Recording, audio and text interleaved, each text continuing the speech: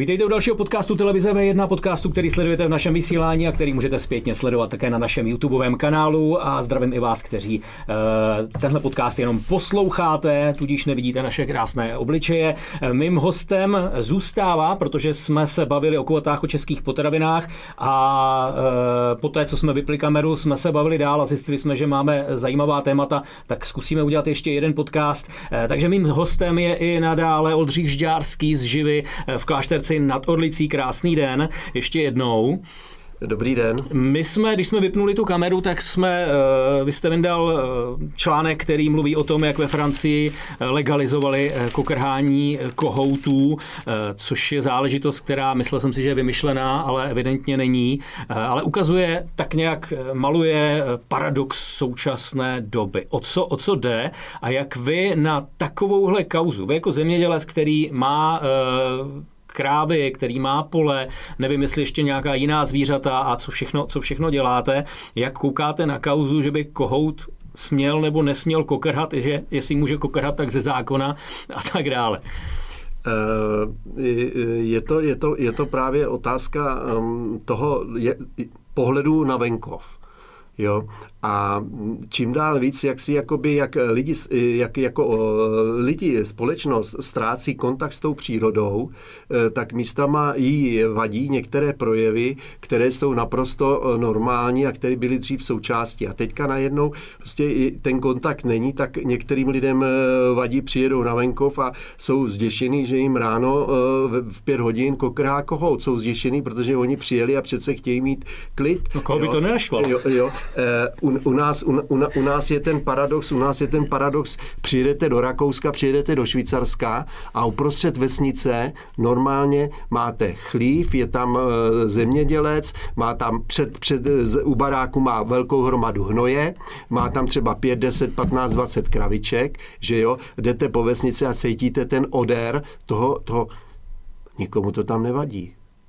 Když jsem byl v loni ve Švýcarsku, jsme projížděli, tak na jednou vesnici prostě zastavil se provoz silniční a přes celou silnici v délce asi 200 metrů prostě ten chovatel přeháněl svý stádo krav po hlavní silnici, přes celou vesnici na jinou pastu. Nikdo tam netroubил, nikdo mu nenadával, považují to ty lidi jaksi jako za normální. Ale i přesto vidíme, že nejenom u nás, ale i tam, tak jak tady ten článek z Lidových novin poukazuje na to, že ve Francii schválili zákon, který na ochranu takzvaného smyslového dědictví, jo, kdy vlastně v podstatě říkají, že tyto věci, tak jako prostě ten odér, tak to kokrání kohoutu nebo prostě vůně pekárny je normální a že to prostě jaksi jakoby ty, kteří tomu odvykli, nemůžou bránit těm, kteří jsou v tom zvyklí. Jo. Takže v podstatě si myslím, že to je skutečně jakoby doklad toho, jak ta společnost se vyvíjí. A otázka teďka, jestli se vyvíjí tím správným směrem. Jestliže musíme takovéto věci z pohledu zdravého selského rozumu dávat už do zákona. A vnímáte to i vy tady u nás v České republice, že jsou takové tlaky, že by někomu vadilo bučení krav a vyvážení hnoje? Je opravdu ta situace tak špatná i u nás? Ano, ta situace je naprosto stejná i u nás. Víte, i to zemědělství je hodně odvislý, prostě, nebo je to sezónní záležitost a v rámci té sezóny při té sklizni je vliv počasí. Takže Jestliže máte předpověď, že prostě dneska bude hezky a nepadne rosa, třeba do 10, do 12 hodin v noci, tak vyšlete kombajny a jedete, že jo. A je naprosto dneska běžný, že vlastně si lidi stěžují na to, že v noci jezdí kombajn po poli a tak dále, ale přitom jim nevadí, že po dálnici projede za tu noc x aut, nebo po vesnici, že jim projede aut, to jim nevadí. Ale že v noci jede kombajn a jede 2 nebo 3 noci v roce, tak to vadí. To jako vadí. To je naprostá realita běžná, s kterou se my jako zemědělci setkáváme každým rokem, každým dnem v podstatě při žních například. Je pravda, že jsou i problémy. Já žiju na vesnici, kde máme zhruba 150 obyvatel, včetně dětí. Jo. A dřív, já neříkám, že to bylo správný, ale v 80. letech v podstatě nebyl barák, mimo bytovky, která tam byla, nebyl barák, kde by nechovali prase, králíky a měli dokonce i krávu, kde se sváželo denně mlíko do mlíkárny. Jo. V dnešní době prase možná tam vykrmuje jenom jeden a někomu zůstalo pár králíků, který tam chová a ani slepice už v podstatě tam jaksi jako na té vesnici nejsou. To znamená, v té době, kdy měl každej ve svém baráku, ve svém chlívě nějaký to zvíře, tak byl zvyklý na ten odér a nepřipadalo mu to jaksi jako divný. Dneska s odstupem 30 let najednou to těm lidem to začíná, nebo respektive té jiné generaci to vadí, že tam jaksi jakoby ten odér je, nebo že ráno zabučí kráva, když prostě vidí svýho chovatele, tak jaksi jako na našem statku, když ty telata prostě vidí, tak začnou bučet. Tak i to některým lidem vadí, že prostě jaksi jako to jsou nepatřičné zvuky a on chce mít klid. Je i tohle možná cesta katastrofického scénáře, který už není tak katastrofický, je spíše reálný, že je tlak na to, aby se výroba potravin přesunula do odsunutých továren, podobně jako Křídílko Stehínko, komedie francouzská, kde se kuřátka vyráběla nalitím něčeho na něco a bylo to celé syntetické. A to nejsme daleko od toho. Salámy se vyrábí tím, že se v podstatě něco do něčeho naleje do nějakého tvaru a můžeme to mít instantní. Ano, to máte pravdu. Otázka je teďka, co v tom střevě jakoby je, že? A teďka tam může být živočišná bílkovina anebo rostlinná bílkovina, že jo? Ale to odbočujeme od těch salámů. Dostáváme se k tomu, k té otázce, když se říká, že v podstatě tohle nemusíme dělat, to si dovezeme.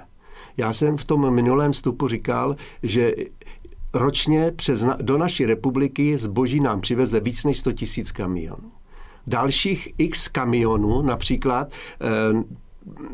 až se mi tomu číslu nechce věřit, na Slovensku údajně spočítali, že z Čech do Slovenska přijede 800 kamionů, kterým tam vozí právě jaksi jakoby to. Takže my nejenom, že to přivezou k nám, ale my jsme i obrovská tranzitní země. Že jo? A teďka, když se na to podíváte z pohledu španělského vepřového, tak jeho sem dostanete. Buď to je čerstvý, nebo je mražený. Obojí potřebuje chladící, buď to minimálně chladící, když to je jako chcete čerstvý, anebo mrazící. Tyhle mražáky jsou jedni z největších jaksi jako producentů CO2. Že jo? A vy to vezete ze Španělska 2 nebo 3 dny, že jo? A ty kamiony, tyhle ty chladící a tak dále, a to nikomu nevadí. To nikomu nevadí, nikdo nepočítá, ptám se, kde jsou zelení aktivisté, že nepodporují jaksi jako ten zmíněný návrh zákona, protože tohle by přineslo výrazné omezení jaksi jako té uhlíkové stopy, produkce skleníkových plynů. To nikomu nevadí, to znamená, chceme, aby jsme si dováželi prostě jaksi jakoby tohleto. Když to můžeme my vypěstovat, vychovat u nás tady na farmě a ta stopa je daleko menší a levnější i v podstatě chutnější. Proč mám jíst nějaký maso holandskýho bejka, když tady v Čechách produkujeme stejně kvalitní hovězí, akorát my ho vyvezeme do toho Holandska. Tam ho možná někdy zabijou a pošlou nám ho zpátky. Nebo z Brazílie. A nebo z Brazílie. Jo? Proč mám jakoby jíst jakoby neznámý oproti tomu, co můžu vidět tadyhle někde, prostě, že to běhalo na nějaký pasvině v Čechách. A pak někdo možná řekne, kamiony dobře, CO2, ale vaše krávy taky prdí a dělají ještě více CO2. Jak je to s touhle informací? No, tak to se dostáváme už úplně k podstatě. Připusťme, že je kráva bíložravec. Co budeme dělat s tou zelenou hmotou, po které neustále tady jaksi jakoby někdo volá?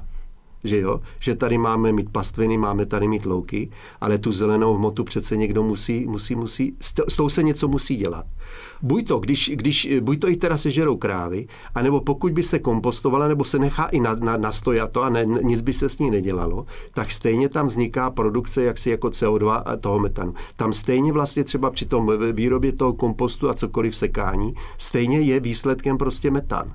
Stejně jaksi jakoby to, a na straně jedný, na straně druhý ten metan má podstatně kratší jaksi jako poločas rozpadu než to CO2 a tak dále. Takže v podstatě, takže to je, zachrání nás výsadba lesů a stromů? Jenom dočasně. Až ten strom skácíme a stopíme ho v kotli, anebo ho necháme strouchnivět, tak vlastně ten stejný ekvivalent toho uhlíku se vrátí zpátky. Jo? Takže to je všechno takový ano, řešení, ale ono v podstatě ta příroda, tam je to zařízený, takže bychom něco měli nechat na ní. Jak z tohohle guláše ven? Je to spousta informací a evidentně vyhrává ten, který informace umí dobře prodat, aby mu to vyhovovalo. My bychom chtěli to, aby to vyhovovalo zemědělci, aby ten, kdo to kupuje, se dobře najet a přitom to neměl drahé, aby ten, kdo chce vyvážet, tak vyvážel, ale aby neutěsňoval toho druhého. Existují jakési kulaté stoly, z kterých by čerpali zákonodárci a tvořili logické zákony, nebo je to všechno vedené formou lobby, peněz a síly PR? No, nad zdravým rozumem nechci se nikoho dotknout, jak si jakoby, nebo respektive vidíme výstupy z těch parlamentů a z těch sněmoven, takže nedělejme si iluze, protože tam jsou různé zájmy a skutečně je to ovlivňováno různýma lobby kruhama, penězma a tak dále. Takže a zemědělství, respektive potraviny, vždycky byly a budou politikum. Že jo? Už za starého Říma prostě dejme lidem chléb a hry. To platí dodnes. Tohle pořekadlo nebo tohle přísloví, nebo jak by to řekl, platí do dneška. To znamená, všechny vlády se snaží a dělají všechno pro to, aby ty potraviny byly pro ty lidi nějakým způsobem dostupný, zajišťují dovoz a tak dále, jako i za cenu, že je dotují různýma politickýma nebo dotačníma nástrojema. Takže to zemědělství nikdy není nikdy čistý prostě trh, protože je to více či méně z důvodu politických nějakých proklamací, slibů, nahánění v rámci demokracie, nahánění hlasu voličů. Je to v podstatě jaksi jakoby ovlivňováno tady tímto směrem. Není všechno trošku pokřivené? Před 32 lety padla železná opona, změnil se režim, nezůstali zemědělci jakýmsi černým prstem po době komunistů, kde byla zemědělská družstva, která vznikla tak, že se sbíraly statky, všechno se to centralizovalo, najednou se ukázalo, že je potřeba všechno vrátit. Není už tam ten prapůvod toho podivného náhledu veřejnosti na zemědělce, i když jsme si zase řekli, že ve světě je to podobné, tak kde se to vzalo? Proč je tenhle pohled na zemědělce a tohle těžké postavení? Mají se zemědělci hůř teď, než se měli za komunistů, nebo mají se hůř, než když se brala kulakům půda a označovali se za toho nepřítele národa? Tak ty kulaci, no, to byl tragický omyl v podstatě a to skutečně bylo bezpráví, který bylo dělaný, to s tím v žádném případě nelze souhlasit. Na straně jedné. Na straně druhé, samozřejmě já musím přiznat, já jsem postižený tím, že jsem studoval v době toho komunismu, socialismu, že jo, takže i ta výuka byla na to zaměřená, tady na toto, ale když se podívám prostě zpátky a porovnám ty nejproduktivnější státy světa, tak si myslím, že ty věci, co se děly v zemědělství, koncentrace, produktivita, intenzifikace, jsou směry, které platí do dneska ve světě. Samozřejmě, ale nedokážu odpovědět, proč ten takovej ten pejorativní nádech, ty seš sedlák nebo něco takového, proč to jakoby na straně je. Myslím si trochu, že některý lidi, protože ten sedlák je skutečně svobodný člověk. Jediný, kdo nad ním má, prostě je nahoře a potom to počasí. Jinak ten sedlák je svobodný, jestli se rozhodne, že tam prostě samozřejmě jsou nějaký pravidla hry, že nemůže něco dělat, ale jestli se rozhodne, jestli bude pěstovat pšenici nebo kukuřici nebo brambory, to je prostě jeho svobodný rozhodnutí, jo, co si s nima udělá, to je jeho svobodný. A jestli vstane ráno nebo nevstane ráno, jestli prostě vyjede na to pole. Takže mně to někdy připadá, že to je vlastně taková jakoby daň za tu svobodu toho sedláka. Že ty lidi, ta lidská závist tady je, hele, podívej se, on si chodí jenom po poli a nic nedělá, že jo. A přes zimu, když dělá rostlinu, prostě jenom leží a čeká, až spadne, jo. Takže mně to někdy připadá, že si to lidi na toho sedláka dívají takhle jako s tou závistí a proto je viděný takhle. Je pravda, že u těch některé profesí je ten nepříjemný odér, který některým lidem může vadit a i tohle může prostě potom negativně nahlížet nebo prostě vytvářet ten dojem, že ten sedlák je něco míň. Na druhou stránku je pravda, že čím dál větší problém je sehnat lidi, kteří to jsou ochotní dělat. Samozřejmě vidíme v novinách, magazínech, čteme spoustu příběhů, prostě jak se mladí manželé rozhodli utéct z Prahy, ale to je jenom já jim fandím, my jsme s manželkou taky přišli z Brna a vydrželi jsme tam do dnešní doby.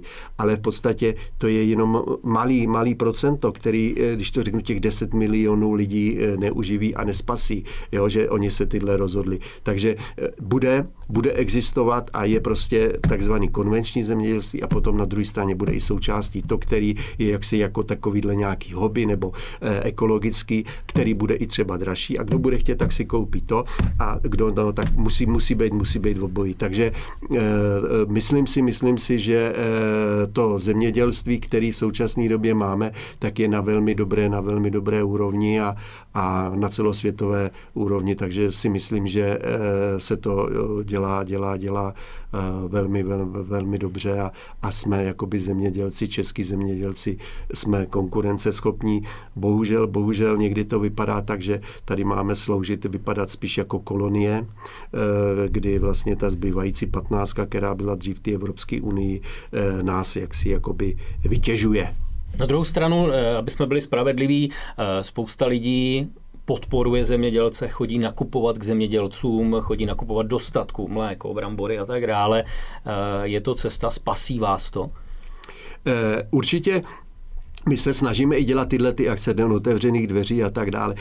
Těmto lidem je potřeba poděkovat za to, že toto dělají, že je to i baví.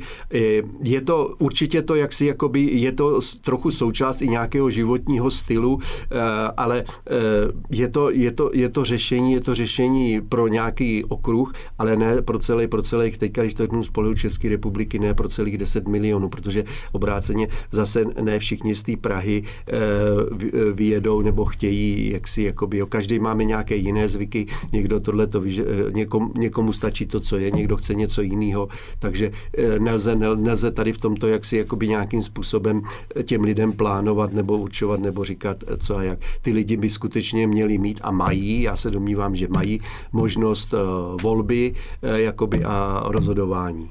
Ale je to spíš pro vás morální satisfakce, že přijdou, koupí si od vás, chtějí od vás. Je to něco jako takového, jako ta výzva nakupujme v restauracích u Walkinga, i když jsou restaurace zavřené, pomožme jim, tak stejně tak je to ta národní sounáležitost, když přijdou za vámi.